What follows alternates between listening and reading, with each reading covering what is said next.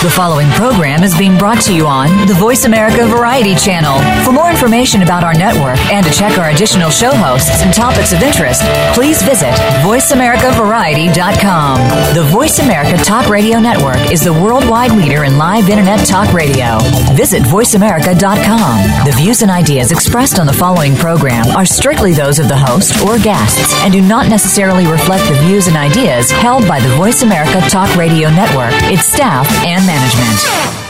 Und was der Fichtel uns jetzt gleich sagen wird, das werden wir uns anhören.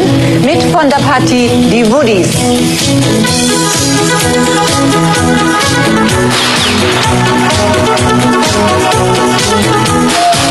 We regrettably interrupt Fishing with Guns with this special news bulletin.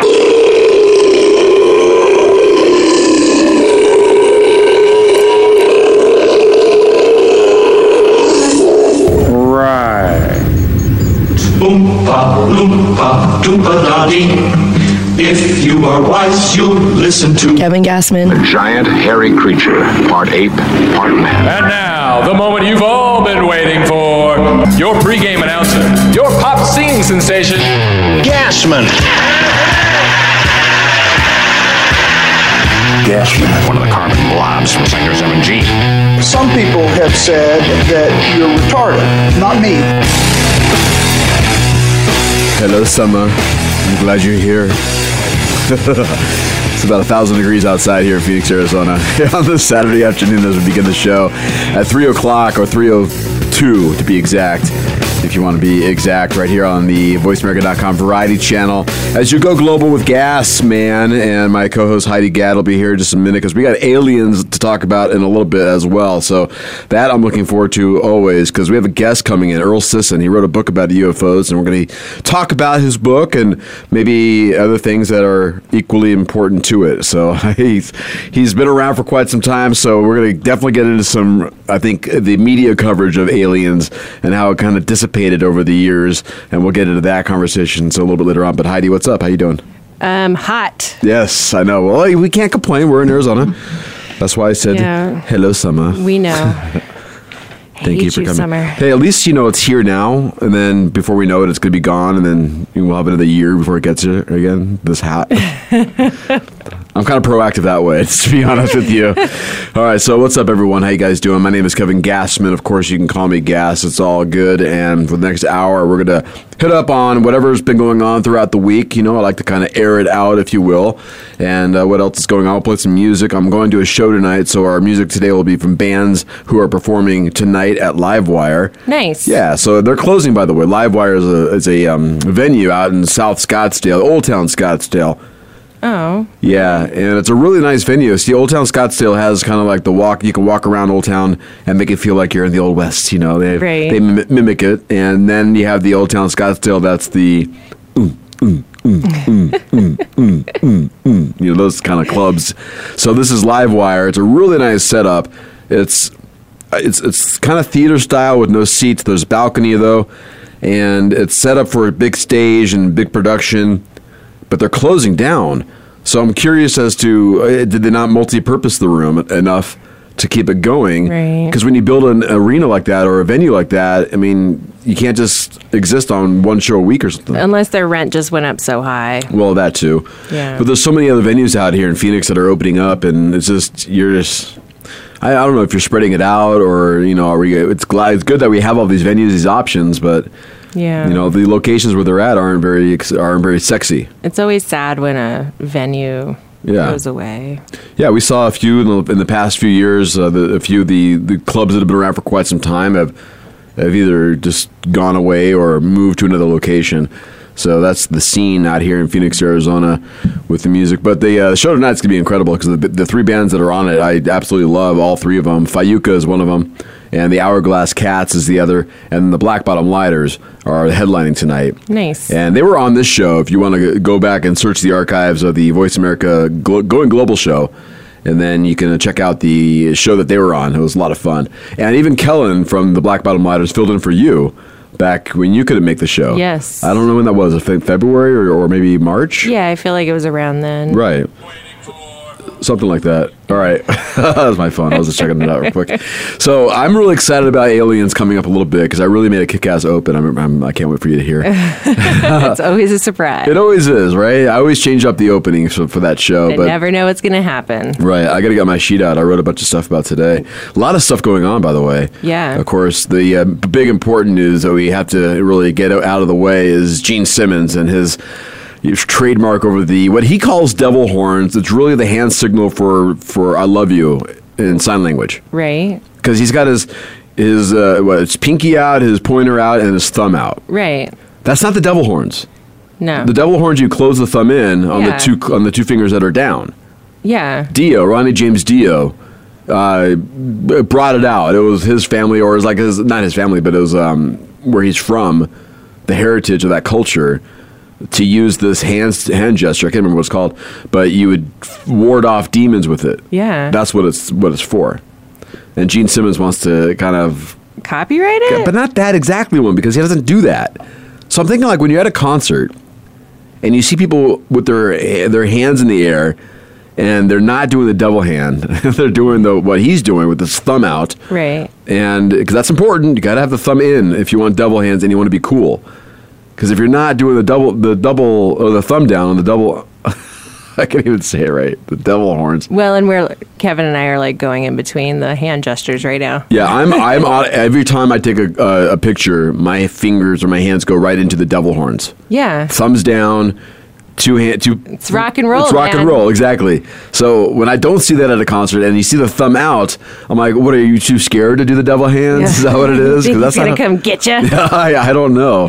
It's like, that's a poser. A poser would do that. Right. They wouldn't realize, you got to put the thumb down, man. They don't know history. Bring the thumb in. But Gene Simmons, yeah, come on, dude, chill down, man. Like, yeah. I had not heard about this. This is news to me. It's just weird. I don't understand why he's just constantly... he's kind of... someone posted this. He's the Donald Trump of rock and roll. So terrible. It's terribly true. What's next? Somebody's going to try to coin the bird? Bird. Right, the finger, the middle finger. Gene Simmons. I don't know. He just always is trying to milk something out of something else, It's just something... it's just weird. Why can't you just go away or just be happy with what you got? Maybe he just needed some more attention and was like, oh, I'm going to do this now. I'm telling you. Maybe record sales have been down. The Donald Trump, he needs to be in the limelight. He needs to be talked about once in a while. Man, that bums me out. It's like, how can you do that? Even Dio's wife's like, dude, get the hell out of here. Yeah, everyone's saying that. It's like, you're ridiculous. That's goofy. Maybe he's, losing it. I don't know. His hair's the same. A Brillo pad he wears. It's an SOS pad for a wig. I don't know what the hell he's got going on there. All right, so what else do I have? Oh, well, since we're on the music thing, Roger Waters was in town a couple days ago, and, he's touring around on his Us Versus Them tour, and he, he's got the Trump is a pig, charade, the whole deal, the way he is, and people are upset. I'm never going to a Roger Waters show ever again. It's like, what? Don't you know? Boo-hoo. I know, right? Like, you spend your time to write down a comment to say, I'm not going to go see it because I don't like how he treats my president. The greatest American president ever to live and walk the face of this earth. Oh, man. Yeah, we're in a war against stupidity right now. Yeah. I really believe that. I really believe we have that. There's a fine line of intelligence to stupidity, and we're dancing on that right now as we speak, and it's pretty terrifying. It's bad, man. All right, let's play a tune. We'll jam some Black Bottom Lighters, and this is the opening for their album 2 of 2000. So we have a little intro that's going to roll into the song Rockin' and Rollin', and then we'll come right back here on Going Global with Gas. Man. It's Black Bottom Lighters, and Rockin' Rollin' is the tune. Rockin' and Rollin' is the first start of the show, the album that they have, 2 of 2000, and that's how they actually start their concert. At least I don't know if they will tonight, but they did before. So it's a nice rollin'. I like the intro, and then boom, right into the song. I like to hear more bands do that, to be honest with you. Yeah. Just my thing. All right, so anyway, I didn't really get to the whole point of the Roger Waters thing. I really didn't. We got so sidetracked. So a friend of mine hit me up on Facebook a little while ago, and, excuse me, that wasn't me. It was the arm of the microphone. So we're very mature here. So somebody hit me up on Facebook and says, yo, I know this is last minute, but I have an extra ticket to see Ann Wilson of Heart. And this was about a month ago. Right. I feel like you mentioned Ann something or about Nancy, it. right. So I wasn't able to do it. Right. I had to bail out on it. And it bothered me. I was like, damn, I hate turning down concerts. And so he said, well, I have a few other shows down the road that I bought tickets for. So if you hear from me again, you might get lucky. I'm like, all right, cool, right on. He's like, so you're a cool dude. I like to hang out with you one time. All right, right on. And I was like, sweet. So he says, I got Roger Waters and a few other shows. I'm like, oh, Roger Waters, I'd be totally down for, right? So what does he do? He hits me up Tuesday, the day before the concert. I'm like, yeah. I got so excited. I'm like, here it comes. And he goes, well, maybe my wife might not go. And I was like, how 100% sure are you of this maybe, right? He's like, I'll find out in the morning. I'm like, awesome. Nothing from the day. I'm like, damn. Why would you do that to somebody? I know. That's not cool, man. Well, it's weird is I won tickets I kind of won tickets. I won a contest. It was for Audible. It was for Audible Books. Okay. Are you familiar with Audible Books? So they posted a contest that says, are you a member of Audible Books? What do you listen to? We'll pick winner to go to see a taping in L.A.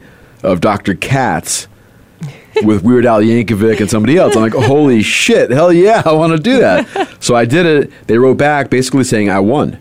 Oh, whoa. Yeah. I'm like, nice. Oh my God, this is awesome. I think You're going to meet Weird Al, dude. Well, no, this has already passed. It was a Tuesday. Okay? Okay. And there was basically no way for me to get there from Phoenix to L.A. Oh. They didn't offer any kind of flight or anything like that. Come on. And I was, I'm like, wait, you got my hopes up for everything. I'm like, why are you not even making that as part of the rules? You have to be in L.A. to win. We're not flying you. So. And they notified you the day of? It was kind of the day before or so, yeah, or a couple days before or something like that, yeah. Oh, come on. I know, right? That's messed up. It is kind of messed up. I'm like, well, I'm in Phoenix. I'm at work till 2 in the afternoon. There's no way I can be there by 5 in the afternoon. Right. Even if I got on a plane, that would still be tight. Yeah. So you could have done it. It's only a 45-minute flight, but still. Well, yeah. I mean, I'm not going to spend $600 for to buy an airplane ticket a day before we fly out. It's messed up. It is kind of messed up. I mean, that's what I told him. I said, I go, why don't you next time you do a contest, make sure you let them know you're not flying anybody in, and it's pretty much a local or regional type of place. Yeah, or give somebody some notice. Right, enough time winning. Right, exactly. Seriously. So maybe do I think I have a case here? I think so. Emotional damage? Yeah. I think so too. I was pretty pissed because it keeps crossing my mind going, I won, but I couldn't go because I didn't really win. I mean, It's like you didn't win, right. But you did win, and it's you were going to get to meet Weird Al, man. I know. Like, seriously. You have no idea. Icon, dude. I know. I got to play his music now. Let's do it. I mean, not now, but I'm just saying, it's the only way I can get close to Weird Al if I play his music. The trials and tribulations of life, I guess, right? I mean, if you throw those contests out, there's a lot of those contests out on Facebook, though. I don't know if you've seen them or not, but we're giving away this RV trailer, all you got to do is like our page and comment, win, and then share it. Okay. No one's going to fucking win that shit. No one I know is going to win. No one's going to win. I do contests for my shop all the time. Right. And I give away like strings and stuff like that. And people always, when I, say I won't ship it to you, you have to come into the shop to get it. And, right. Then they come in and they're like, man, this is so awesome. Thank you. I just got a set of guitar strings. Right. Yeah. Yeah. So if you guys want to try to win some guitar strings, yes. over to Superstition Mountain Music and M-Tronics. It's in Chandler, by the way, in hot as hell, Arizona. Yeah, it's going to be like 120 this week, man. I did win last night. I was at a bar last night, and it's called The Yard. Right. Cigar bar. Mm-hmm. It's out, and I don't know if it's in Chandler or Gilbert. I'm not sure exactly. It's like over there. It's over on, if you're living in Phoenix, it's over on Dobson and Elliott. So it's a really cool place, and there was a night of music going on, and there was also a charity going on. They were raising money for somebody who got a sad story. I mean, a woman got hit on her motorcycle, and they had to amputate her foot. Oh, man. It's awful. That's terrible. Terrible. She's a mom of 2. Ugh. So, I mean, without saying how, and that's an awful thing, obviously. Nobody needs to go through that. That's awful. I don't know. I mean, a mom of 2 riding a motorcycle. Yeah. It's a little risky. A little bit, yeah. I'm just saying. I'm just throwing that out there. Yeah. But they're raising money, so I bought a raffle ticket and ended up winning. Cool. This really cool skateboard. And it's designed, but it's not a skateboard with wheels. It's just the board itself. Just the deck. And it's art. It's the design artwork. And it's really badass. Tommy Weaver, are you familiar with him? He's a local artist, but No. if you find me on my Instagram page, it's just with Gasman. There's 2 S's with Gasman at Instagram. I posted a photo of it. That's a private photo. It's a private page, so just add me and I'll see if you're good enough to accept. I don't know. Yeah, but it's cool. It's mighty nice of you. It's a cool picture. It's the Day of the Dead type stuff. Oh, nice. So little skulls, like a few skulls on the back of the cool. On the thing. Yeah. So I'll show you the photo. You're gonna hang it on your wall. Yeah, absolutely. Yeah, it's a really cool piece of artwork. Yeah. Did you ever skateboard? No. No. One of the worst person to be on a skateboard. I tried, I think, as a kid. It wasn't for me. No coordination whatsoever on a skateboard. So yeah, it's a little ironic that I would buy it, or at least that I win that. You don't like skateboard. What the hell, man? But you appreciate art. Of course, absolutely. And helping people. It was very cool, absolutely. All right, let's go to song number 2. This is Fayuca. The tune is called The Cycle.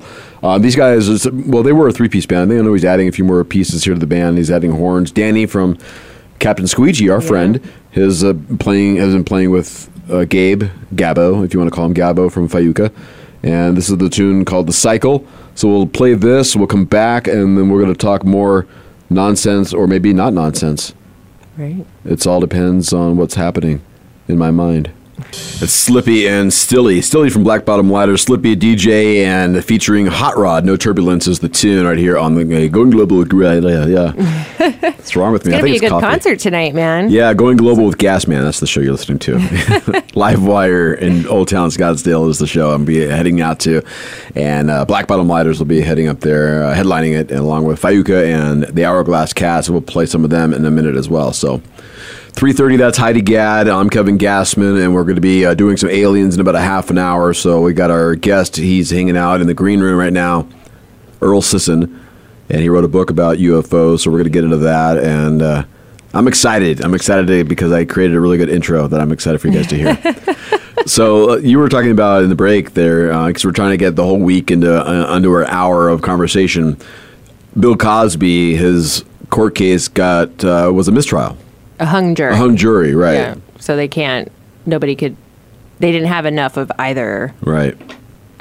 Guilty or not guilty to decide. It's a tough case, man. Well, it is. I mean, but there's so much going against him, and to keep seeing, no justice yet. And yeah. I'm sure it's frustrating for a lot of people. And, right. Maybe he's smiling because he's getting away with it. And who knows? I mean... Yeah. But, I mean, that was such a shattering, when you hear something, especially from Bill Cosby. I mean, right. America's dad. Jeez, man. I know. I mean, Fat Albert, and Mission Impossible. And was he on Mission Impossible? No, he was on I Spy. That's what he was on. Yeah. Yeah, I mean, it's just... Picture pages. All these things. The Cosby Show. I mean... Bill Cosby picture pages. He was always so friendly. You trust him, right? That's what these people that we put on TV. You trust them, and then it turns out they're just like everyone else, right? I mean, to a certain degree. Yeah. So what does that mean? Does that mean we put too much emphasis on these kind of people? I mean, they have special talents to be able to, make people happy or make people smile, and to help people, and it's great, but. On the side, they don't. On the side, that's just, I don't know. It's weird. There's just so many people have come forward. Like, if it was only like a couple, Right. That's what's like, because at first, when it first came out, I was like, oh, they're probably just trying to get money or whatever from him. Right. But it's hard to say, unless a whole group of people did get together and it really isn't true. But how do you know? At what point is that? Do you think he wanted to become a famous star so he could do all that kind of stuff? Or he's like, I'm a famous star, so now I can do all this stuff. Right. What President Trump said. Grab him, because you're a star. They don't care. Yeah, you can do what you want. Right. I mean, so is Bill Cosby the Donald Trump of comedy? See, we've got Gene Simmons. Right. Gene Simmons is the Donald Trump of rock. I don't know. I just don't want to give Gene that much credit for rock. Are you retracting your statement? I could be retracting it, yeah. It's 3:33 here on this Saturday afternoon as we hang out with you on the VoiceAmerica.com Variety channel. Going global with Gasman every Saturday. And then we 12-hour replay, so in the middle of the night it'll air, and then I'll go tomorrow afternoon starting at 4, I believe. We'll be on the air on our Sunday replay. And then you can catch the on-demand starting on Monday. Is when I'll release the show. We're getting a lot of listeners on this network. I know. It's awesome. Thanks for listening, It guys. really is. We do appreciate you guys taking the time and tuning in and checking out the show, what we're talking about. If there's anything out there that you want us to hit up on, and maybe there's some news going on that should be talked about, I mean, I'm always down with that kind of stuff.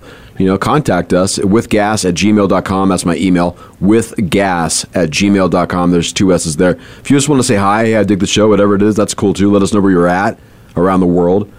We have a lot of people in Virginia listening, by the way. Interesting. Yeah, it kind of scares me. It's pretty close to the capital, so.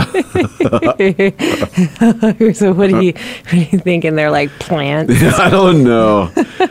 They're all around the Pentagon, though. It's crazy. What's going on here? Who's listening here? Speaking of Virginia, though, they had the shooting this week of the Congress baseball practice, and my first initial action was, what the baseball practice? What's going on here? Right. Why are you guys doing baseball? It's something like congressional. What was it? It was like it was a charity event for the Boys and Girls Club, right? Fine. That's awesome. Great. Wonderful. Yay. Cool. They're raising money for it. A baseball game. Cool. It's one of those things you just got to do as a congressperson. But they were having practice, right? So, like, what are you practicing for? It's a charity game. It's a one-time deal. You're practicing. And then only that practice puts you out in a vulnerable position. Right. You're on a baseball field, in a random park somewhere. So you're leaving yourself open. And, here comes this guy and shooting up a few of the guys, and it's terrible that it has to go that way, and it's awful that it would be someone who is a Bernie supporter, on the liberal left side, that people would say is like, oh, look at that, they're worse than the right, and it could be very true. And the thing is, I think about is this guy, when you are hearing everything in the news that your health care is going to kill people if you take it away from people, and you're only helping 1%. I mean, it just wears on a lot of people, and this guy snapped, obviously. And just said that this is wrong. You guys are hurting people, and so it takes someone on the left side to wake them up on the right side, right? Which is weird. And then Ted Nugent came out this week and says, I'm going to not say anything bad anymore. That's what Ted Nugent said. Yeah. Look it up, man. Ted Nugent said, he's like, I'm just realized all the things I've been saying. It just really isn't really the best thing. And is he afraid somebody's going to come pop some in him or something? Well, isn't that weird? It's like you would think on the right side, the alt-right, they talk tough with their guns. They're always talking tough with their guns. Right. And here's someone on the left who uses a gun against them, and everyone on the right's like, yo, slow down, dude. We don't mean really use the guns, I mean, how can you be surprised that something like that would happen? Yeah. Well, yeah. It's a tough situation. What's really horrible about it is the guards that got injured, like these people that were just doing their jobs, like that girl that got killed. And I know. It's awful. Here's Ted Nugent. I'm not going to engage in hateful rhetoric anymore. Now, of course, we know what he said throughout Obama's tendency. Right. It's ridiculous craziness. But, to their credit, nobody on the right did anything, right. So I guess we're okay with that, I mean, I'd rather that not have anything happen. Yeah. If they're angry and that's how you want to spew out your hatred, then, it's just hot air. It's all it is. Yeah. So, but it's funny. It's like, you read all these comments on Facebook, and that's what I do. Maybe it's the journalist in me. I'm just curious and see where people are writing, and you can tell that some people just aren't real people, or they're just getting paid to post these craziness, in weird support of non-intellectual statements, right. I guess you can say. That doesn't help to anybody if you're going to be, yelling obscenities at anybody to try to, hurt them in any way. Well, it's not going to help us get ahead and figure out what can be done so everyone can come on to middle ground, Right. Because we're just on the left side, or we're on the complete right side, and there's, 60. What is it? There's 40% of Americans outside of that, because those two, the right and the left, equal 60% roughly. So that 40% is in the middle going, hey, what about us? Right. We're more than you, the Democrats, and we are more than you, Republicans. You know, so because Republicans and Democrats will never get together to be one. Yeah. So that 40% stands stronger than those other two parties right now. So what are we going to do about that, everybody? Well, we have other parties, but the thing is, your libertarians, your independents, your greens, whatever you have, they're also so fractioned. It's Yeah. like those, you can't, that 40% needs to be committed together. Yeah. You know, Join forces Right. against the dark side. right, the dark sides. That's how you, right, the dark sides. So, you have to have that 40%, you go drop a little bit of this for your ideology, and, you drop a little bit of this for your ideology. We'll all find a common ground, a middle ground. We could all get together and kick these two parties outside. Yep. So, I mean, the third party is very essential to our democracy. It should happen. It should happen. All right, so it's 3:40 right now here on this afternoon called Saturday in Phoenix, Arizona. And I have a song from the Hourglass Cats. Be That Way is the tune. And I love these guys, and they have horns in the band, so any band that has horns on them, I'm digging. So we'll be back after this here on the VoiceAmerica.com Variety Channel as you go global with gas. Man. Be That Way is the tune, the Hourglass Cats is the band, and Going Global with Gas is the show here on VoiceAmerica.com Variety Channel. Saturday afternoons, 3 p.m. Pacific Time, and of course, always anytime you want on demand at the VoiceAmerica.com Variety Channel. Just search Going Global with Gas. Man. I was drinking. It's so hot. You were in the middle. I got you mid straw. You got to stay hydrated in the state of Arizona. Yeah, it's scary almost because, we're going to reach, I think, 120 on Tuesday, I believe it was. Yeah, dude. So I'm thinking, hit the store, buy a bunch of water. Then you're also thinking, wow, everybody's going to have their AC on, and pretty soon these transformers are going to pop. Yep. And it's like a game of Russian roulette almost, of which transformer is going to pop, which area of the city is going to go without power, and for how long would that be? And you have to be prepared for it. It's one of those things. Living here I think I've always found, at least, of living here in Phoenix in the desert and where it does get hot, is you learn to prepare for that AC to blow out. Yeah. You have to have that emergency backup. Well, and some utility companies do planned rolling blackouts. Did you know planned that? rolling blackouts? They turn it off. So it won't overheat? Mm-hmm. Really? Yep. I didn't know that. Yeah, they do that. So that's the scary part too, because if they base it on like demographics of like what areas, there's like nobody at home during that time. Oh, I see. Right. Okay. So, but if you happen to be home, then you're like, oh, wow, yeah, this sucks really bad. They call them brownouts. A brownout. Mm-hmm. Interesting. I never heard that before. And then with some businesses, there's one company in particular, I won't name, that if you got their specific thermostat, they take over control of it during certain hours of very hot days. So you can't... They control your thermostat? Yes. Yeah. Really? So you can't like cool it to the point you need to cool it. Yeah. It's messed up, right? That is messed up. Yeah. That's why we all need to be off the grid. Yeah. There was a video somebody posted where this guy created his own nuclear reactor at home. Oh, yeah? Yeah. It wasn't fusion. It was fission. I think the difference was that it's not, contaminatable. Well, and there's like, I got these plans once. I have them still, actually. This guy who created this, you attach it to your thingamabob outside, like your, what's it called? Where your fuses are. Right. Fuse box? Yeah, yeah.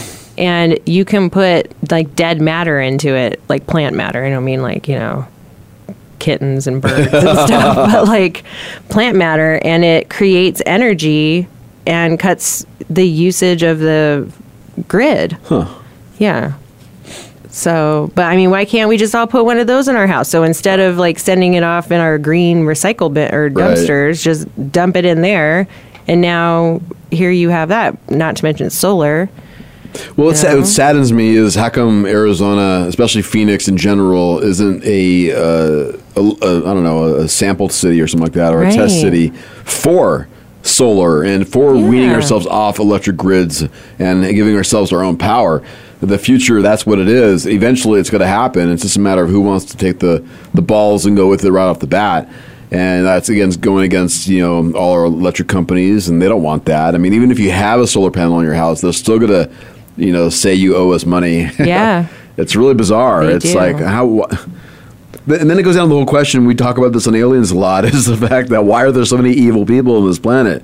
Why do they want to keep doing this as opposed to trying to have all of us wean off? Because if they get off it, they're not getting electric bill anymore. Yeah. You know, we have the power. I mean, He-Man, but you know, we do. We have it. I think if I ever ran for president, especially if I ran for like in 2020, you know, if I can get enough people to back me up, I'll do it. But I'll run on a platform we can do better. Yeah. That's my platform. We can do better. Yeah. Gas for president 2020. We can do better. I'm starting this tonight. Yeah. I'm starting your campaign. I did inhale, by the way. All right, just so you know.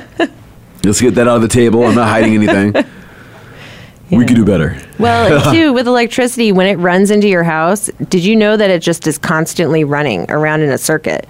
So you're paying for that to just run around even if you're not using anything. Right. And they make these other little things you can put on that basically it sends in the power and it recirculates that same current. Because energy is endless. We know that. I know. We've learned that in science class in 7th grade. It just starts and it doesn't stop.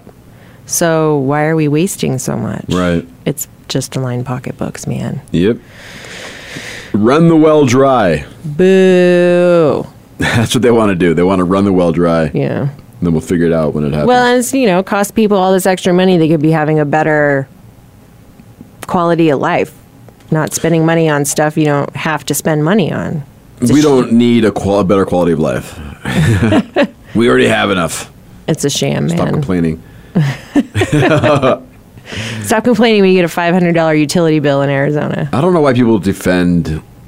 They defend that. They defend that kind of that matrix. We talked about that before. They defend the system that is because that's just what they're used to, and they're afraid that they go outside of that, then what's going to happen? Oh my God, who's going to? My credit score is going to go. Right. That's all you're worried about is your credit score.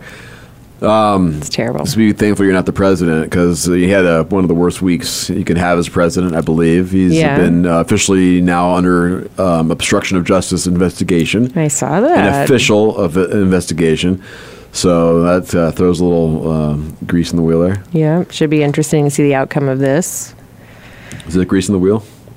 I don't think that's the right thing I said. A wrench in the wheel? There, a wrench in the wheel? Yeah. Is that right? Is that how I say it? Because grease makes it go better. I know. I'm going to edit that out. Throw a coin in there. Yeah, it's just people keep doubling down on this guy, man. They keep finding more and more that's just more shady, and this Robert Mueller is going to be hiring already 13 lawyers already. He's hiring more lawyers. Trump's lawyer hired a lawyer. The vice president, I'm not kidding, he did. The vice president hired a lawyer. Oh my God. I checked, it's not Lerner & Rowe. It's way to go. By the way, if you don't know who Lerner & Rowe is, they're regional attorneys, and they are the way. They got their jingle, man. They got their jingle, right? It's the way to go. What I'm not going to do it for you, but they have a slogan: "In a wreck, need a check." That's their slogan. So I said for Vice President Pence, who didn't get Lerner & Rowe, if he did, and their slogan would have been, "Under suspicion, need commission." That's what I'm talking about. It's like the real life of Breaking Bad Saul, right? Like Better Call Saul. Right. It's real life. Yeah, it is. Okay. It's everybody in this administration is getting looked at for their ties, and now we're going to look at the money laundering that's going on. And they just said that he owes $313 million to outside lenders. What? Yeah, this just came through on the White House Ethics Committee. Oh my God. He owes $313 million to investors outside of the United States, which they say could lead to bribery. Yeah. So that's something to look at right there. People are like, well, again, people are just whatever. They think this is a witch hunt. It's not. It's a dick hunt. And that's what it is. So people defend this. Well, that's just a businessman. A businessman is supposed to have some debt. That's what they're supposed to. Right. That's what people are defending this. They're doing whatever they can to sway that this is fake news, and they're just parroting exactly what the president says, and it's that there is that portion of our society that is like that, and we need to have them change their focus of their mind. We need to have them change what they're looking at and understand that they're. Well, it's just because the other president we had, they're trying to find all this stuff that just wasn't true, that was fake news, and then here now it's like backfired on them. And Right, it's like, it totally has. It's just like the hand keeps smacking their faces and they can't stop. Totally has. These guys, this family, they keep saying. I think to me, the more you try to denounce something, the more you're guilty of it. Right. I call it deflecting. It's definitely deflecting, right? It's but he constantly says, even in the testimony where Comey was talking, he said that Trump told him, and that whole the hookers and in Russia, the peeing thing, that wasn't real either. It's like, well, why did you bring that up? You know what I'm saying? It's like, the other time where I had, when I was in Poland and that I had to pay that guy to shit on my chest that one time. That didn't happen either. I don't know. I was like, why are you volunteering stuff like that? And it seems like you're guilty. Right. It's just, we know you're guilty. We can tell you're guilty. Jeff Sessions spoke in front of the Senate hearing, and he looked fidgety in this chair. You could tell he was guilty. You could tell he was lying. You can tell the body language. You can tell by this. I'm sure this is a classic case for any kind of psychiatrist look at. Right. So look at Trump. Go, this guy is lying out of his ass. Yeah. He's trying to deflect, like you said. But you're constantly. I did not have any relationship with them. I did not have anybody pee on me. And just, the more you keep saying no, that didn't happen, the more I'm going to say, yeah, I think it did happen. It's like, why don't you just prove it and show us your taxes and let us move on to the next level. Right. It's a done deal. All right. What else did I write down? Oh, they're looking into Kushner's money laundering now with his building that he bought. The address, by the way, was 666. That's the building he bought in New York. The address 666. Does he have other things going on? I don't know, but he might be. But his dad was put into jail for bad shadiness, and now here's Kushner following right in the footsteps. Yeah, there's a lot of stuff going on that we don't know yet, and people are jumping to the conclusion. There's nothing there. They're not showing anything. Well, they're still investigating. Yeah. It's going to pop out. My favorite thing, and I know they have to have tapes on this. They have to. They're the CIA. You're the FBI. This is 2017, right. NSA. You're spying on everybody. Yeah. You're telling me Comey went to that house without a recorder? You're telling me that nobody was listening in on that conversation? I'm not buying that. I don't think there's a space in that White House that isn't recordable. I don't think so. I mean, there has to not be. Just the way it seems. You should watch that show, Scandal, man. Is it a TV show? It is. I don't watch TV shows. It's it has a lot. It's weird. It's uncanny, the relationship that show has to what's going on now. Like even like the previous episodes. Right. But it's white. There's a lot of stuff that happens in the White House, and it kind of shows. Is it modern time? Yeah. Okay. Yeah. It's interesting. Well, there's a play on Broadway. I think it's on Broadway. It's Julius Caesar, and they're using Trump as Caesar. Yeah, I did not know that. And I just found out that I guess the play was interrupted by people who weren't too appreciative of, the whole stabbing scene and everything, of course. It's not really appropriate to a certain degree. I mean, I can, killing someone who's alive and in charge and making art out of that is, right. I mean, it's weird because, you have like in the Obama, 8 years, it wasn't artists that were displaying their anger and their effigies hanging and burning. It wasn't the artist. It was everyday Joe Schmo wherever they were in America. Right. And here, on the other end, it's the artists who are making fun. Yeah. And have that ability to do that, have that medium, have that pedestal, that podium. Right. To reach a lot of people as opposed to the hillbillies who, or if they're lucky, their picture gets, virused around the internet. All right, I think I'm done. All right. I don't know. I quickly I'll look through my Facebook page, see if I wrote anything down that I want to talk about. I don't think there is. Is it the Mike Pence thing? Oh, I'm saving my addictions for retirement, by the way. I saw that. See, my Facebook page is my notepad sometimes. I'll just that's kind of funny. I like that. I'm going to write that down. Let's see how the Facebook people react. If nobody reacts, I take it down. I totally take it down. I have no problems with taking down a shitty post. I really don't. You want to leave it there for your memories to pop back. Like, hey, remember that one time you posted this? And right. Nobody responded. Yeah. It is awful. I mean, it does happen. It's just the way it is. All right. It might just be bad timing, too. Maybe you posted during a time no one's looking at Facebook. Right. That's possible. I'm just trying to make you feel better. Well, thank you. I appreciate it. All right, I think we'll get some aliens going. You ready to roll? Yes. Okay, so we're going to say goodbye for this hour, and then we'll say hi to aliens with Gas. So thanks Man. for tuning in to Going Global with Gas Man here on the VoiceAmerica.com variety channel. Earl Sisson, an author who wrote a book about UFOs, will be joining us in studio, so hang tight. Another hour to go. Man.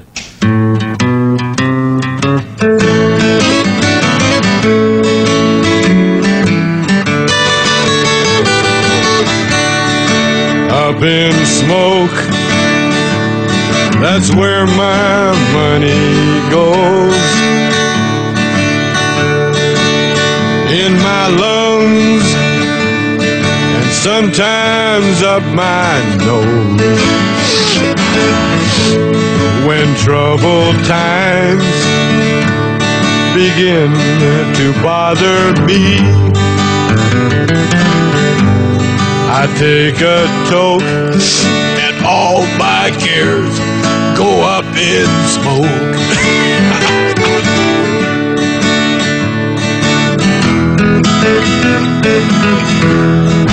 Up in smoke, donde todo es libre. There are no signs que dicen no fume. So I roll un bomber y me doy un buen toque. Y después I choke y todos mis cares go up in smoke. Come on, let's go get high. Up in smoke, that's where I wanna be. 'Cause when I'm high, the world below don't bother me. When life begins to be one long and dangerous road, I take the toll and all my cares go up in smoke.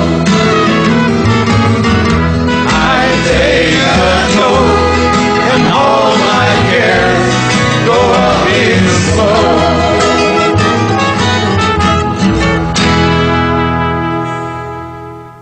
Are you sure this is legal? I don't know. It's fun though, isn't it? The last time I caught an odor like that was 11 years ago. Open the pod bay doors, Hal. I'm sorry, Dave. I'm afraid I can't do that. One upper operator. What if I told you I'd take you to a place you'd never been and do something to you that's never been done? You got to check it out. It'll boogie woogie on your brain. Open your mind real wide now. Kind of grabs you by the boo-boo, don't it? I can hear my hair growing. I'm freaking out, man. You are freaking out, man.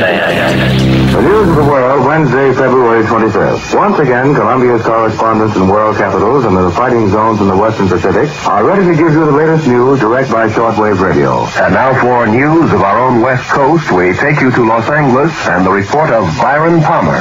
Anti-aircraft guns went into action against unidentified aircraft in the Los Angeles area shortly after 3 a.m. Pacific wartime this morning. The anti-aircraft guns began barking during a blackout ordered by the 4th Interceptor Command at 2:25 a.m. The unidentified object, which some sources thought might be a blimp, moved slowly down the Pacific coast from Santa Monica and disappeared south of Long Beach. Army officials declined to comment on the possibility that the object might have been a blimp. However, it required nearly 30 minutes to travel some 25 miles, far slower than an airplane. Watchers on the rooftop of the Columbia Broadcasting Building in the heart of Hollywood could plainly see the flashes of guns and searchlights sweeping the skies in a wide arc along the coastal area. Concussion of the shells could be felt in downtown Los Angeles, 15 miles away. U.S. Army planes quickly took to the dark skies, but whether they contacted the object has not been announced. Army officials say they will not comment until they receive a full report of the action. Aliens. With gas. Man. The Battle of Los Angeles, February 25th. Los Angeles. Yes, from 1942, 2:25 a.m., by the way. It's, you're keeping score. That's the situation that happened out there. Can you imagine, all the bombs blasting and feeling the concussions of those over the city of Los Angeles? Right. Ugh. And CBS News reporting this as well. Yeah. So this thing in the air hanging up there for as long as it did, and I think it was 30 minutes. It only moved 25 miles. Right. What's doing that? Nothing at that time. Yeah, it's not a blimp. Like, Right. we're going to fire all this artillery at it. It's not going to go down. Right. Like, I don't even think we have something right now that could handle getting shot at that much Right. and not go down. But even having the reaction that was portrayed that day, Right. just to load up every bullet you have and shoot it in the sky. They're coming right for us. But this was a few years. Well, this is 1942. What was it? Not too long before this was if I could be wrong. I'm not quite sure. The Japanese off the coast of California, didn't they do something? We have Earl Sisson with us, by the way. I'm looking for you for information on this. So I'm going off my own head here. Yeah. As far as the Japanese. What's your take on that? I do think the Japanese had a small incident which scared the heck out of everybody in Los Angeles, because I think there were some shells fired. Right. Something like an oil field or something like that, or something. Yeah, it was pretty minimal, but it was interesting because actually the aerospace company I worked for quite a few years ago, they moved their quarters from Los Angeles to Phoenix, probably partly due to that. Oh, really? Incident. Interesting. Yeah. That was very interesting. That's Earl Sisson, by the way. He wrote a book, Looking into Another World, and we're going to be talking about that book here as well. And that's why I kind of want to start the show off a little bit with that 1942 CBS News bulletin, which fascinates me because that was kind of a main topic of, like, we didn't know what it was, so let's talk about it. And then all of a sudden, maybe a few decades later, it was like, no more talking about that. Well, but you go back a little bit earlier, CBS 1938, Halloween Eve. Right. And you've got Orson Welles and, that amazing... the War of the Worlds, I mean, killed people. Yeah, but the effect was so devastating to the authorities that, they really realized just how spoofed people could be. Right. That's Do you think it was like a test that they tested just to see how people would react? Well, I think Wells probably to some extent was looking to further his own career, and he came up with a genius idea to do it. Right. I don't think that they had any real intention of taking it quite as far as it went, because they actually got censured for it. Yeah. Because you do mention Wells a couple of times throughout your book, which I did mostly read. I only started reading it 2 days ago, so there's a lot of information. We'll have a quiz later on it. But,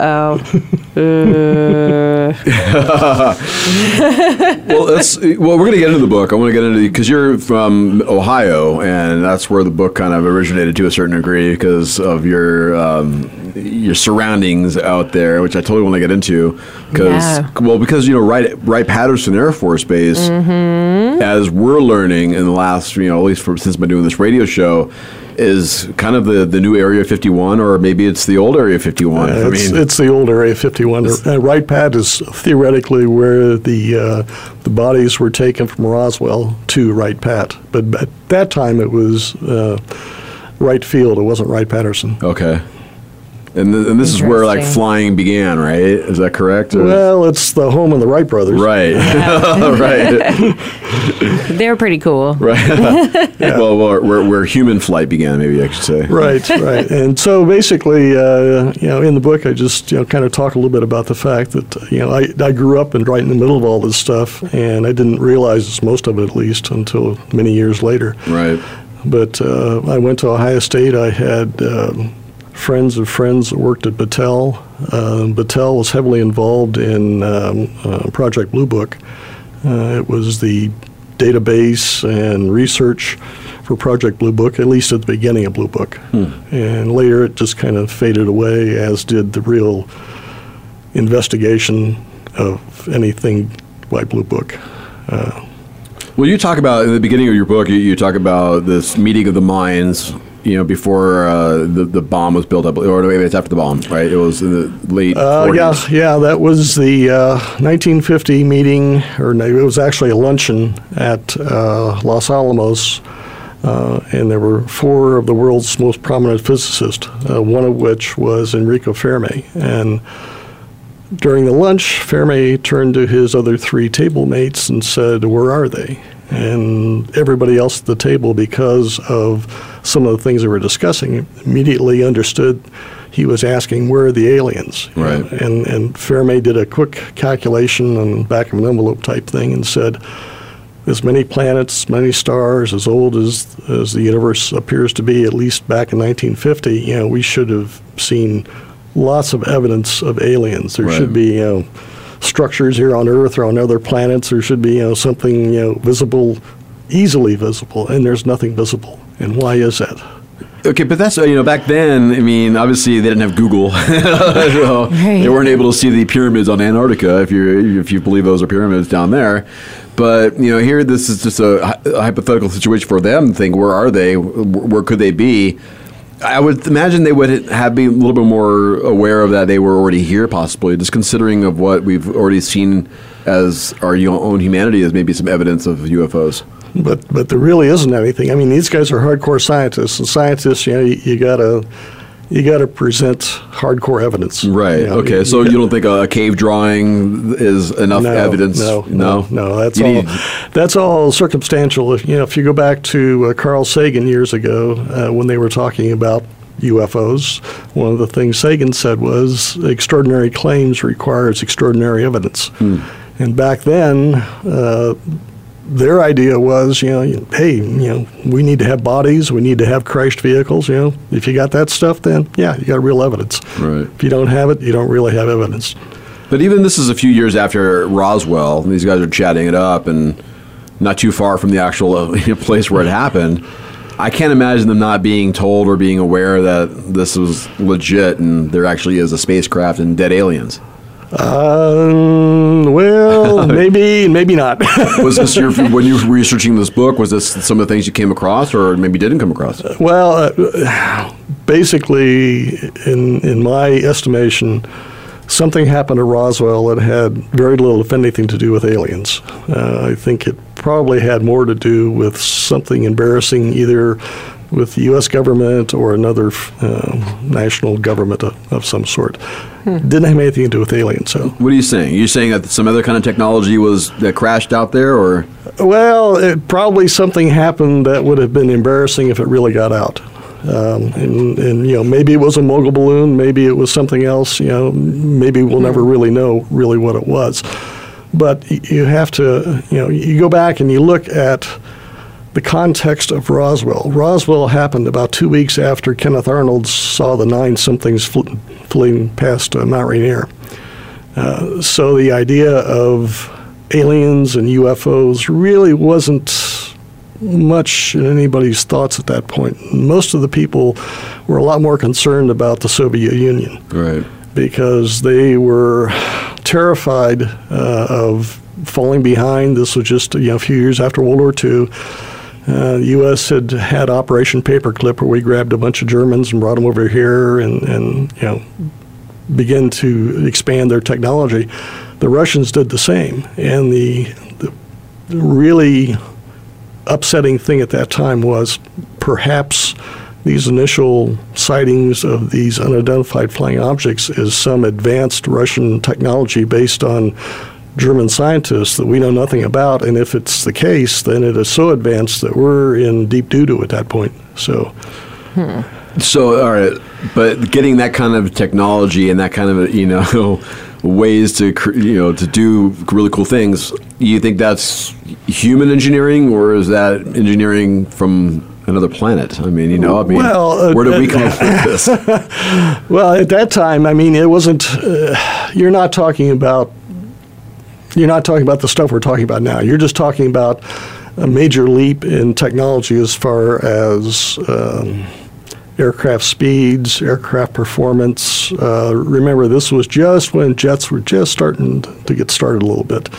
So we were still kind of 1 foot in the piston age, 1 foot in the jet age. And all of a sudden you had these objects which seemed to be just totally outperforming anything in the U.S. inventory. And that scared the heck out of the U.S., especially the military and especially at that time the Army Air Force. So plus the fact is, if you look, let's go back to Roswell for a second. Okay, so 2 weeks after this initial Kenneth Arnold sighting, Roswell happens.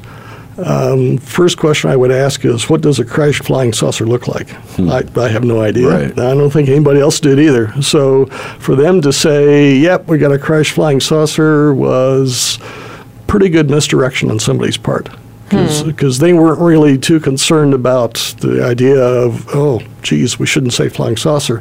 They were a lot more concerned if they would have said something about the Soviet Union. Oh, I see what you mean. Yeah. Or unless it's just them actually covering it up because they don't want people to know about extraterrestrials. Well, again, extraterrestrials, the whole idea of extraterrestrials was at least months, if not a few years down the road. This whole initial time was a time of paranoia in the Cold War. Right. And extraterrestrials were taking a really far back seat in this whole thing. They weren't even a topic, really, conversation. So I think something happened at Roswell, but I certainly don't think that it really amounted to anything as far as aliens go. But it's interesting. There was just a thing on NPR here a couple days ago, and there were 5 or 6 women that were incarcerated several years ago because of a crime they committed. They thought they committed, and it turned out that through DNA they found out they were innocent. But several of those women have had so much intense, I don't know if I should say brainwashing, but just repeated information thrown at them that they still think they're guilty. Oh, yeah. So, I mean, if you have people telling you all the time that this happened and you saw it and this, then Uncle Fred, was part of it, after a while it's like, yep, that's it, you're right. Interesting. Yeah. Earl Sisson with us, Looking into Another World is the book you wrote, and it came out last year. Yeah, I self-published. I put it on Amazon Kindle. It's something that I wanted to put together a book, and the reason I wanted to do something was I was getting frustrated because I thought the whole topic has kind of been hijacked off into a left field somewhere. In the book, I kind of go back to the basics. I go back to the original sightings. I go back to the original events, and I try to put together a chronology which says there's a logical reason why we are where we are in this whole thing. Even though it may be kind of weird where we are,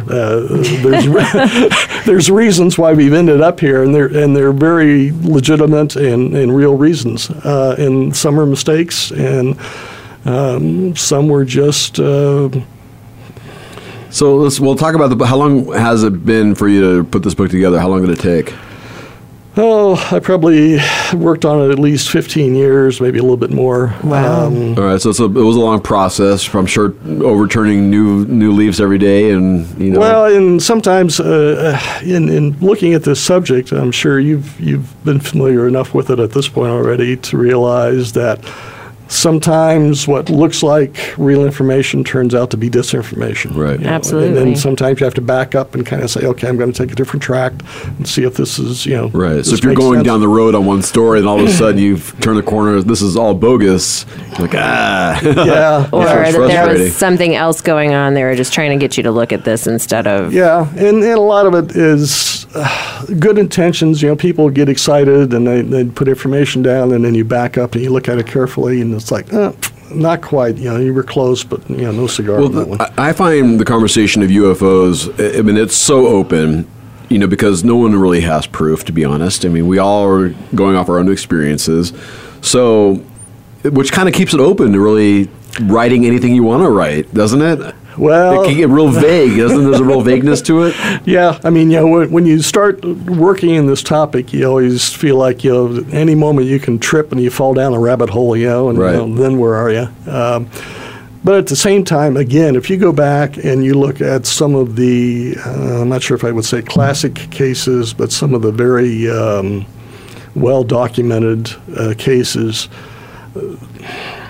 there is information there, if you dig deep enough, that will stop you in your tracks and say, okay, I don't really have any good explanation for this. I can't rationalize this any other way than to say something happened which was totally out of the ordinary.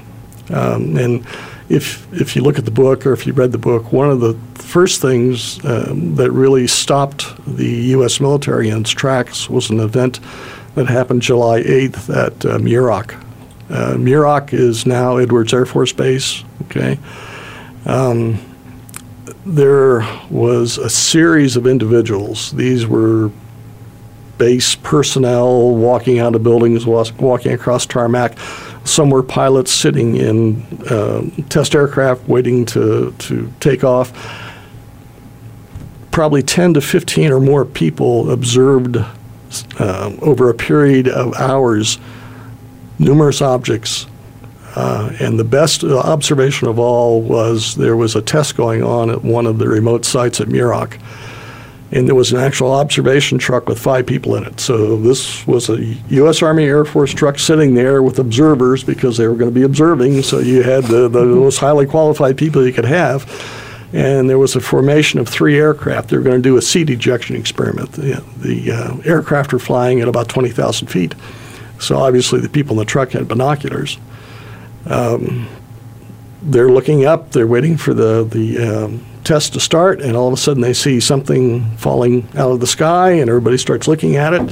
And within a few seconds, they realize, whoops, wait a minute, this isn't the ejection seat experiment, this is something else. So it turns out that of the 5 observers in the truck, 4 watched this object for 90 seconds. They watched it until they lost sight of it when it got below the mountaintops.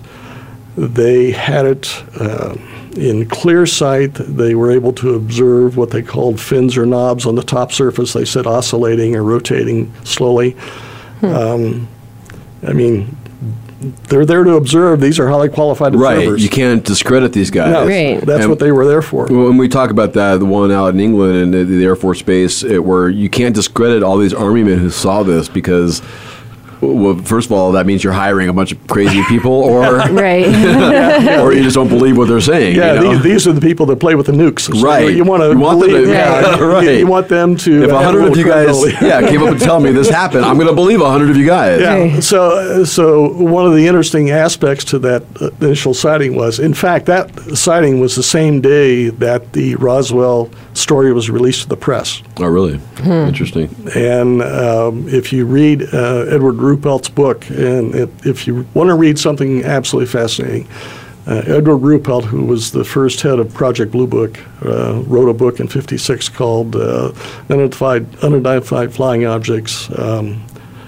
He was the guy who was on the scene. He was the one in the middle of the action. He wrote it, and it's absolutely amazing. But it's difficult to let's go back to Muroc for a second. The people in the truck, along with numerous people, some of the people in the aircraft, some of the people on the ground, the administration people and everything else, the reason that the sighting is even known is because all those people deposed themselves in affidavits in Kern County, California. There was no military inquiry at that point. They actually went to a notary and said, I want to write this down and I want to have it notarized. Really? So it affected them to the point that they had to. Yeah, they wanted something as official as they could get, saying that they actually saw something they couldn't identify. The other thing for me that Muroc really sets up is when I talk to people who have some degree of knowledge about UFOs, a lot of them will say, hey, it's our own technology. This is something the U.S. has. It's some black project that's parked at Area 51. Right. I'm sure some of it is. It has to be. Some may be, and there is some truth to that. But this was in 1947. Right. We didn't have anything parked in Area 51 in 1947. Right. There wasn't Area 51. Crazy. So what does that mean? That there was something going on, do you think? Oh, I mean, as far as an alien... Yeah. Oh, yeah. Again, if you sit down, you go through this stuff, you really dig through it, you really look at it carefully, you come to the ultimate conclusion that, yes, we are being visited. Yeah. Yeah, I think so. I've dug through all kinds of stuff. Yeah. What's the conclusion of that? No, we're not, and that's it. This is it. I mean, people just accept that for what it is. I mean, you seem to have this open mind about it since you were a kid. At least you were aware of the science fictions and the movies you've seen as a kid. So sure, yeah, it was always there. It was prevalent on everyone's top of mind. Sci-fi was huge in the late 50s and the 60s. So, you know, you had to have thought about aliens all the time. It was always there. Yeah, I mean, like say my favorite book was The Day the Earth, or the movie was The Day the Earth Stood Still. Yeah, I had Klaatu Barada Nikto down. So in case Gort showed up, I'd be able to slow him down. Right. So you knew, and you were always prepared for an alien invasion at that time. Right? Yeah, and now that was a legit fear, wasn't it? Oh yeah. Right. Well, that and the bomb from Russia. Yeah, I mean, you had all these fears. Yeah, I had polio was in there too. That was another fun one to play with. Right. So there's always what I'm saying is always a fear that we all have to be living under. Right. Yeah. Well, I mean, back when I was a kid, there were people digging fallout shelters and so right. And again, that was a normal topic of a conversation that the end of the world could happen any moment now. Well, yeah, and in fact, in retrospect, now we know that in at least a couple of instances, it came pretty doggone closer than we ever realized. Right. Yeah, and we have a couple stories about how close we came to it, don't we? Yeah. There's a few times that we have. Yeah. Well, it's Earl Sisson again, hanging out with us here, our special guest on the Extraterrestrial Rock Show. Aliens. With Gas. Looking Into Another World is his book. We'll get more into the book as well. We'll play some songs, and we'll come back, and we'll hear more from Earl here on the show. So stay tuned with us here on the VoiceAmerica.com Variety Channel every Saturday at 4 p.m. Pacific Time. We are live on the radio on Sunday nights at 9 p.m. on 99.1 FM in the East Valley and 93.9 FM in the West Valley of Phoenix, Arizona. Then you can also tune in on the TuneIn Radio app. Yes. And then Monday you can listen to all the podcasts, everything you listen to on all of our shows at soundcloud.com/alienswithgas. Or if you have your other ways of obtaining podcasts, you can go to Google Play, iTunes, Stitcher, Blueberry. What is it? Blueberry? It's Blueberry. Yes, BLUBRRY. Whatever. Kevin signed us up for all these ones. I know. There's like 7 or 8 of them. Yeah. Stitcher. All that's fun stuff. So take a listen to those shows when you can. In the meantime, Shift Happens. There's the tune from Captain Squeegee. He's our friend. He's local from right here in Phoenix, Arizona. Danny Torgerson. We'll jam this. Troublemaker. We'll come back right here on Aliens with Gas. Man. Klaatu Barada Nikto. Klaatu Barada Nikto. There you go. The day the earth stood still. That was for you, Earl. I figured you'd dig that one there. So that was the mantra you walked around with. So when you saw the new, not to change the subject or whatever, but when you saw the day the earth stood still, because I'm a fan of all of the older originals. Like I always wholeheartedly go on their side. So then I'll watch the new ones, and I'm usually a little jaded because I'm like, why are you trying to redo something that doesn't need to be redone? Right, exactly. But how did you feel when you saw it? Because I'm sure you saw the new version, or did you? No, I saw the new version.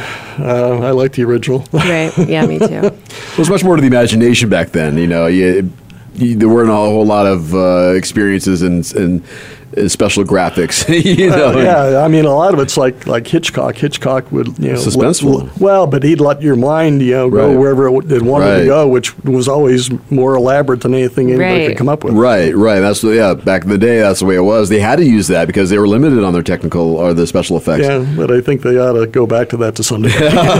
Well, and to promote free thinking, like it promotes that, thing in humans I think we're losing a lot of right now. Like a storyline in a movie? Well, just to be like, you start thinking about stuff, whereas like now you're just like, oh, they give you all of the information and this is just how it is. Does that make sense? It doesn't make sense. Well, no, it does. I know what you mean. But I think when you're looking at movies, when you're more, I guess you're taken away by the special effects than you are the storyline. Right. That's where you're not having any thinking, you're not doing anything. Yeah, for yourself. the effects get in the way of the story. Right. And when they override them, then it's like go back. Let's go back. We don't need the special effects. Some of the scariest movies out there, Communion, or I know there's some special effects to it, but it's very limited. It's not overboard, and same with The Fifth Kind. Yeah, it's very The Fourth Kind. Or The Fourth Kind, excuse me, and The Fourth Kind. So what I'm saying is like when you use that suspense and the mystery behind it, that adds a lot more to it. And that's when the more of that, the more the covers cover your eyes when you're watching these movies. Yeah. Then the more the lights come on. The Fourth Kind got me. Did you see that one? No, I haven't seen it yet. Oh, yeah, you should watch it. It's a really intense abduction story. Oh, okay. So it's like Close Encounters of the Fourth Kind as opposed to First, Second, and Third. Right, and it's out in Alaska, I believe. Is that where it was? Yeah, and it's based on documented events, which is what's really freaky about it. Right. And they split the screen sometimes, and they'll show, while they're telling the story in the Hollywood world, they'll show the original footage. So it's almost like a docudrama. Yeah. Yeah. It's pretty intense, man. Yeah. It's a weird one. Yeah. Don't watch it at night. That's my only suggestion. You Looking Into Another World is your book. It dropped last year. You said 15 years to put it together. What was your final say? Like, I'm done. We're here. This is it. I'm not researching anymore. I'm satisfied with what I have. Well, excuse me. One of the things I was trying to investigate was the why. Why are we seeing things happen the way they happen?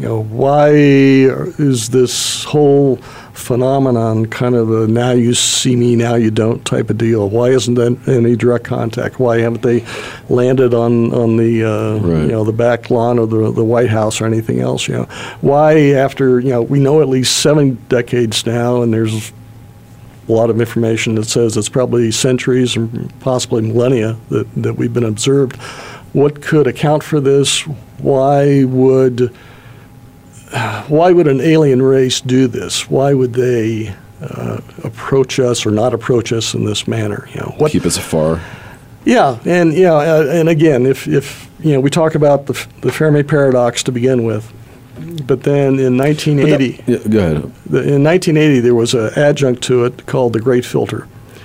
Okay, and then in 1996, another gentleman kind of tweaked that. Basically, it says that any advanced civilization is going to run up against this Great Filter, which will cause the civilization to cease to exist. Okay. Right. And so you begin to wonder, okay, what could possibly account for this? What's a great filter? Let me back up a little bit for a second. I'm sure you heard of the Kepler spacecraft. Yes. Of course. Okay. Kepler went out. Kepler looked for stars and planets around stars, everything else. A lot of data came back.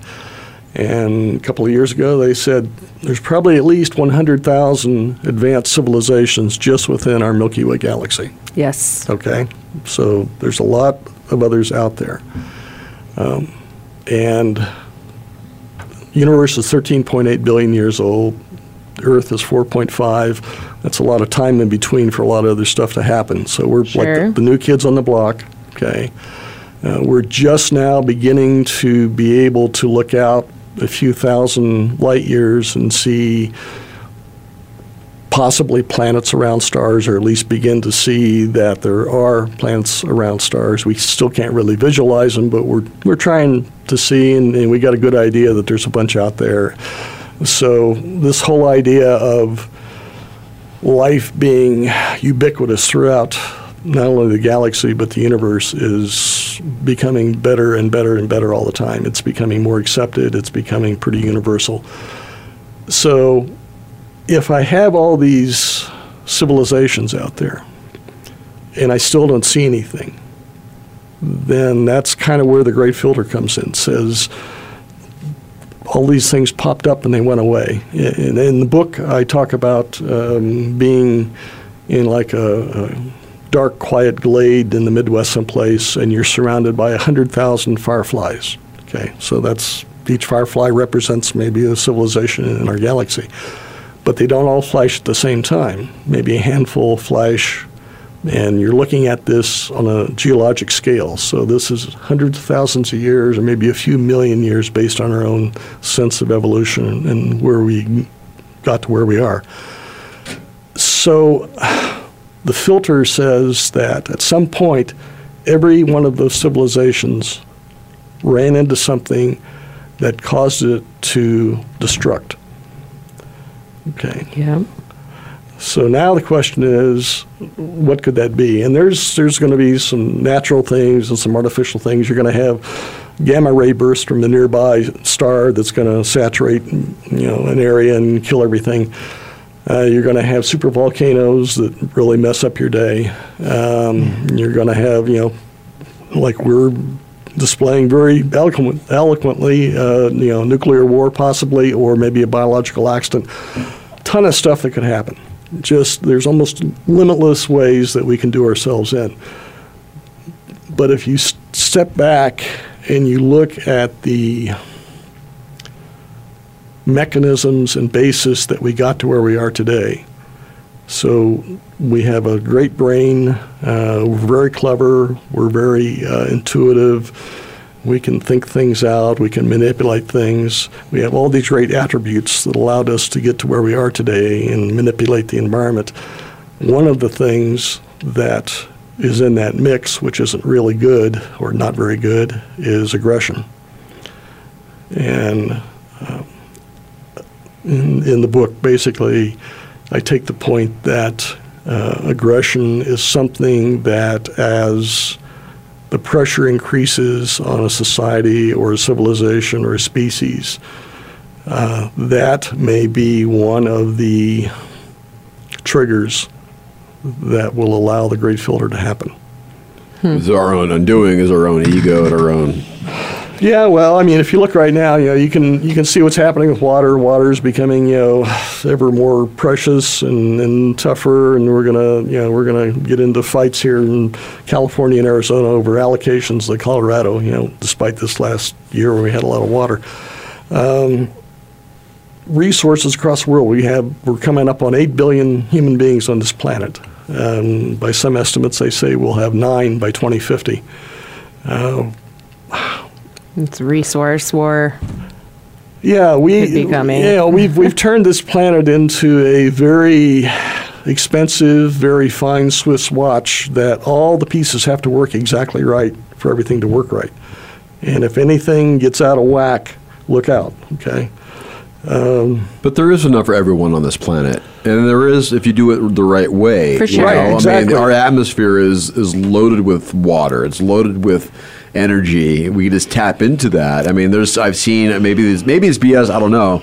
Maybe it's real or maybe it's make believe. But I saw billboards that produce water. I don't know if you've seen this story or not, but it takes it straight out of the air and just creates water out of it. Sure. Yeah. I mean, we have that technology to do that. Right. I mean, but our reluctance to go through with it is what's hurting us at this point. Well, not only that, but again, let's back up again. I'd put that in the Swiss watch category. That's a very precise, fine. That's not the cloud comes over and Mother Nature drops rain on you. This is you figure out another way to do it. Right. One of the things that I get a kick out of is where we have all these schools of sustainability. Okay. Right. And to me, the word sustainability, I envision this mountain climber hanging off a cliff by his fingernails, and he's sustaining, okay? He's there, and he hasn't fallen, okay, right. So he's sustaining. Treading water. I think what we have lost is the idea of robustness. Robust systems are able to withstand a lot of variation, a lot of stuff happens, okay?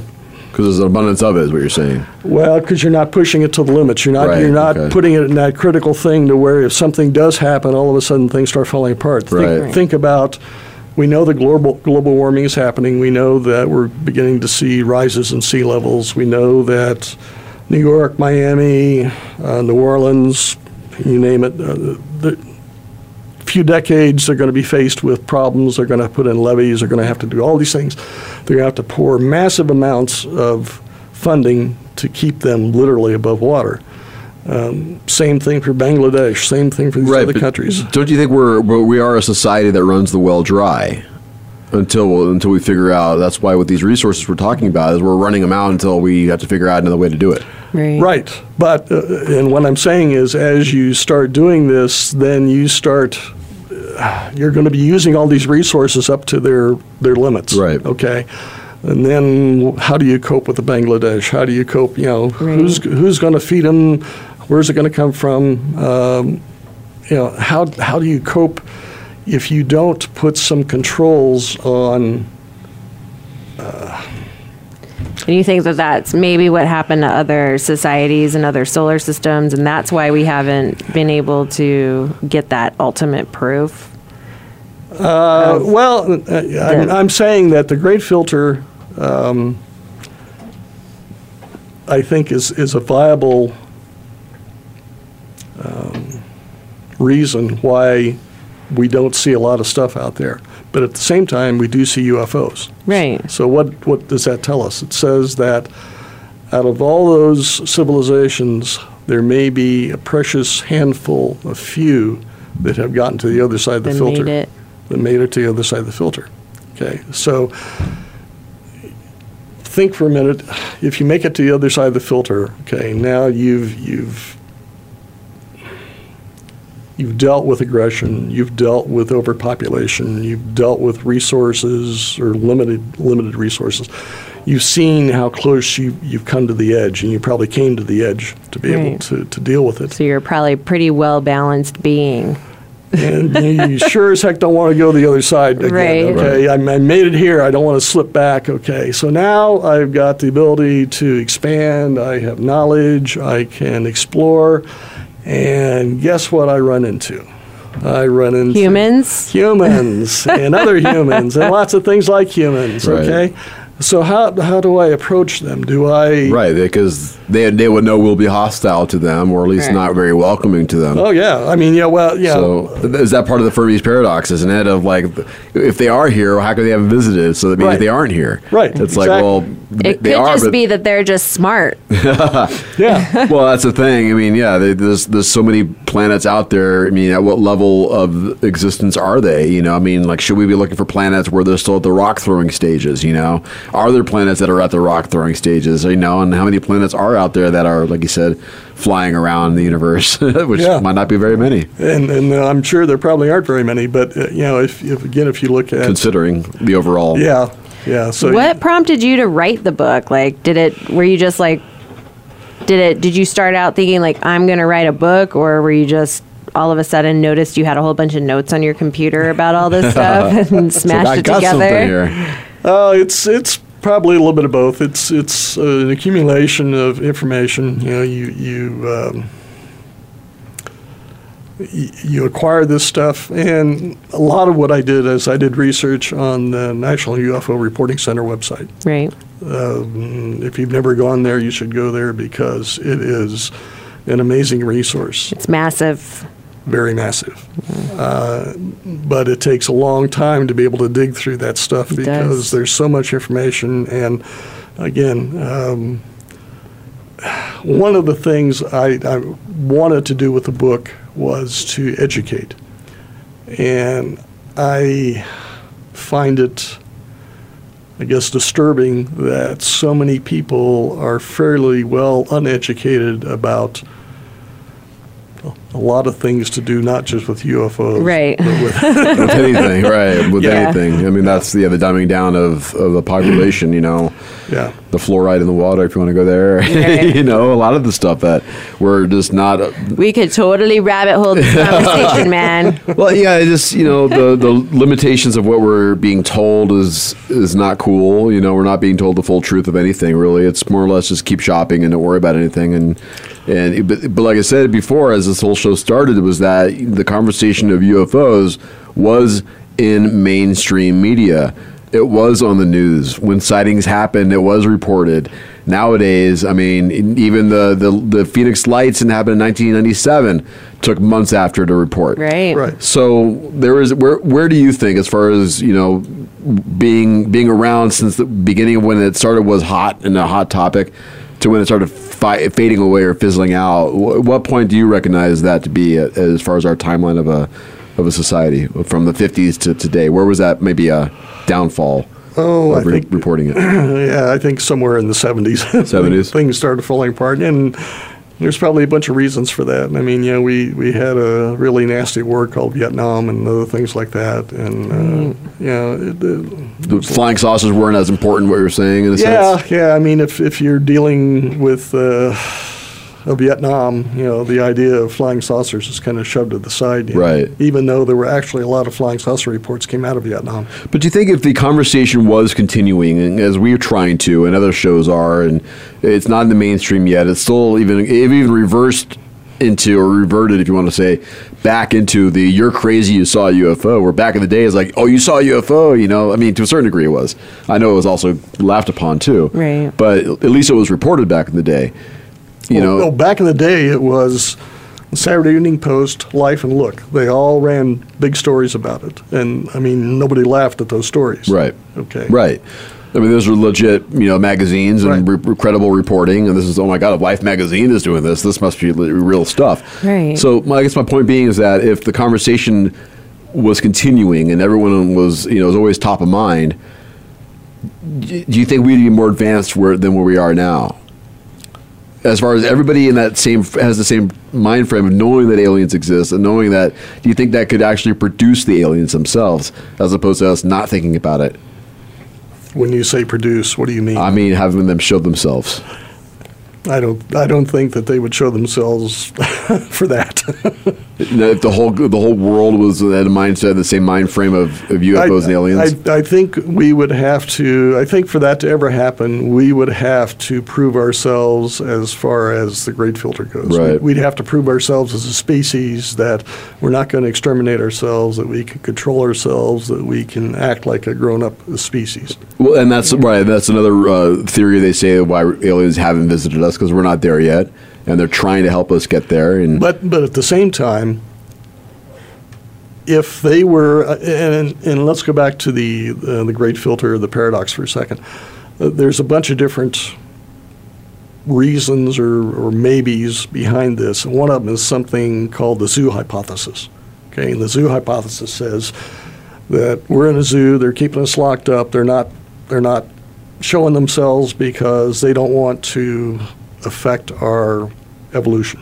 Okay, kind of like the Prime Directive on Star Trek, if you remember that. Yeah. She'll know. Or time travel or any of those things. So it's like hands off. But that kind of flies in the face of the fact that how many sightings do we have where, giant lights from the ship, they show themselves, but they don't show themselves. Right. So what is that telling? What's their point? Why are they doing that? Why are they doing it? What's the point? So maybe the point is, and again, my assumption is, if I can't make direct contact with you, maybe if I make you curious enough, you will think about the fact that there are others out there. And if you put two and two together and you say, okay, I may be facing this Great Filter down the road, but somebody made it past. I can see evidence. Right. This thing, this triangle in the sky with the light show is proof that you were able to make it past the Great Filter. They did something right. Maybe I can. Right. Wow. It's a giant universal cog, man. Right. It's very fascinating to think about. You think about. I want to go back a little bit to the planets you mentioned about as far as being inhabitable. I mean, in general, with all the life that is out there, don't you think all planets could be inhabitable? Do you need a sun to be around to survive? Science, dude. I'm just saying. We don't know that. We don't know about dead planets or planets that are away from the sun. Well, I guess they could be underground or. Well, I mean, if you look, energy is real, though. Yeah, they're looking at like the moons of Saturn and Jupiter because the tidal forces they think are creating liquid water there, and there might be organisms living. Right. But if you step back a little bit and say, okay, yeah, there could be a lot of life out there, but we're looking for intelligent life able to manipulate, to create things, so communicate with. Well, yeah, but you got to have things like hands. You got to have some things. You got to live in an environment where it's not wet. It's kind of tough to do electronics when it's wet. Right. You don't want to meet like a 6 foot tall amoeba. Like, oh, hey, how's it going, buddy? So, nice. but in addition to that, they also now have found a lot of planets around red dwarfs, and there are far more red dwarfs than anything else out there. In fact, the closest star to us is a red dwarf. Right. Okay. Interesting. What do you think about Mercury and Venus? I mean, we always look for Mars or outside. Really toasty. Well, is it? I mean, that's what we're told. Yeah. I mean, do you think life can exist on those planets? Not now, but the question is, did it? Right. Same thing for Mars. We very well may be Martians. Right. Okay. Yeah. That's one of the hypotheses that I believe in. One of them. I mean, there's a few of them out there that I could say are very plausible. But if you back up and you look, everything is everywhere. If I went a billion light years in any direction, I could land on a planet and I could find carbon, oxygen, calcium. Sure. The same stuff is everywhere. Right. It's the same if you go from LA to New York, you're still going to see a Blimpies or a Sonic burger. Yep. So it's all out there. All the pieces are out there. There's this concept called panspermia, which says life is everywhere. Okay. Maybe it doesn't reach intelligent levels, but it's everywhere. What about underneath the Earth? Do you believe in a hollow Earth? Do you believe there are aliens at the base of the Antarctica? No, I took too much geology in college. How much do we know about Antarctica, though? We don't know. We're not taking trips and vacations down there, and they're not going to let us fly over there. Well, we know that it's on the precipice of starting to shed massive icebergs. And right.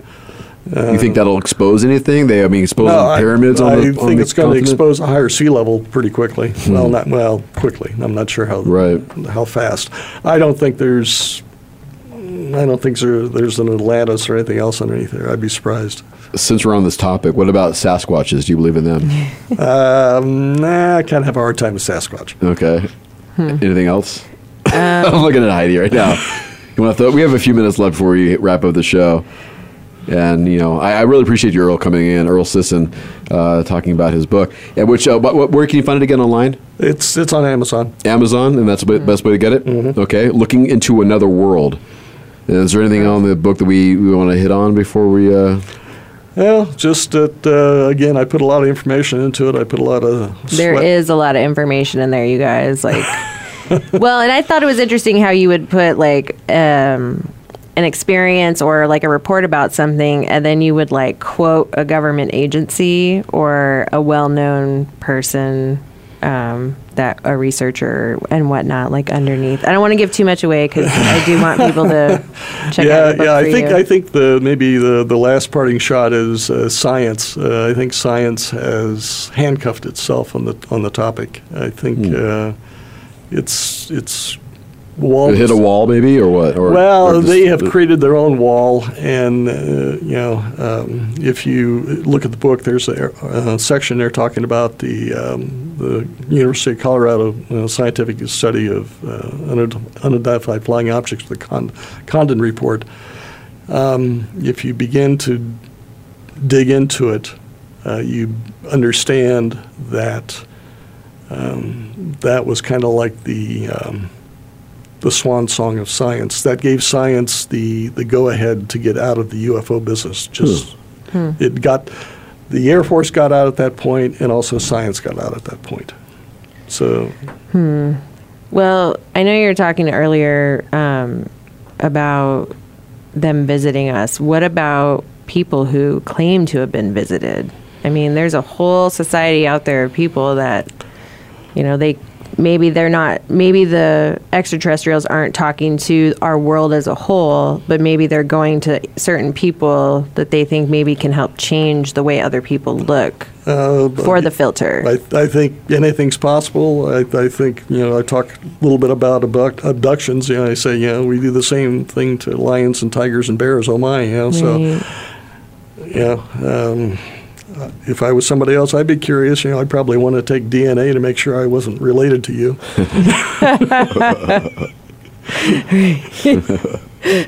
I'm not touching that one right now. Is this a one-part book? Do you feel maybe another one coming, or is there? No, I think I've said everything I really wanted to say on this one. I've been toying with something a little more fictional, kind of along the same subject. Right. But so, in your overall point of view, your experience, do you think we'll see full disclosure? No. Never? Never. It'll have to be an accident. Like, the government won't admit it, but a million people will see something. I'm sure they've got some stuff tucked away that would be interesting to look at and some other things, but I don't think, again, because I'm not a big proponent of Roswell, I don't think much other stuff is out there. It's a fun thing to speculate on, but it's speculation. Do you think you'll ever do like lectures on this kind of thing, like how we have the International UFO Congress here every year? I went to it this last year for the first time. Oh, you did? I was there too. Yeah, we were there. And I was somewhat disappointed, I guess. Really? Yeah, I think there's a lot more sizzle than steak. Interesting. Well, that's what I'm saying beforehand, is that, everybody's got a story about this, and to what point do you believe them? To what point is it real? And we can entertain the thought of that's what you're going with. Mm-hmm. I'll take your story for your word at it. That's how you want to represent yourself. That's what you want to tell me. Right. That's fine. But I'll be the judge of if I'm going to buy it or not. Right. If that's how you want to sell, I'll determine myself. And if you feel it's empty, most of it's empty and not enough, like you said, steak, then that's just what it is. That's just the way the nature of this genre is, and the researching and all that goes along with it. It's part of the game. It's falling down that rabbit hole sometimes. Right. Yeah. But out of that, if one is correct, then it might justify a lot of other stories.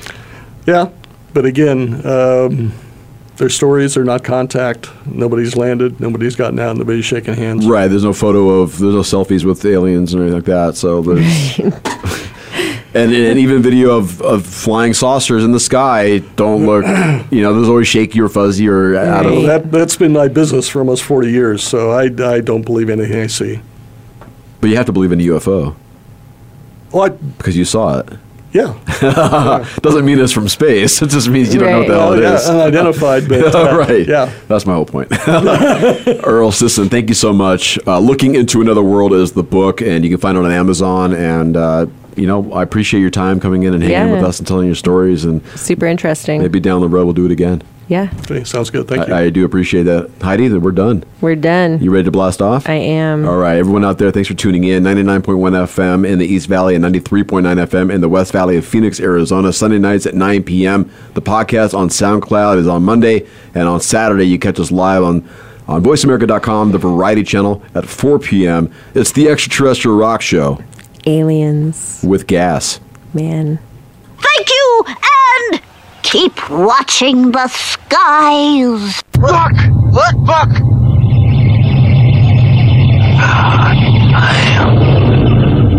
Wow. Wait a minute. We need one. Oh! Wow! Wow! Look at that! Oh, look, man, look! What is that? I didn't have nothing to do with it, man. I didn't have nothing to do with this. What is this? Damn, I didn't have nothing to do with it. Look at that. Thanks again for listening.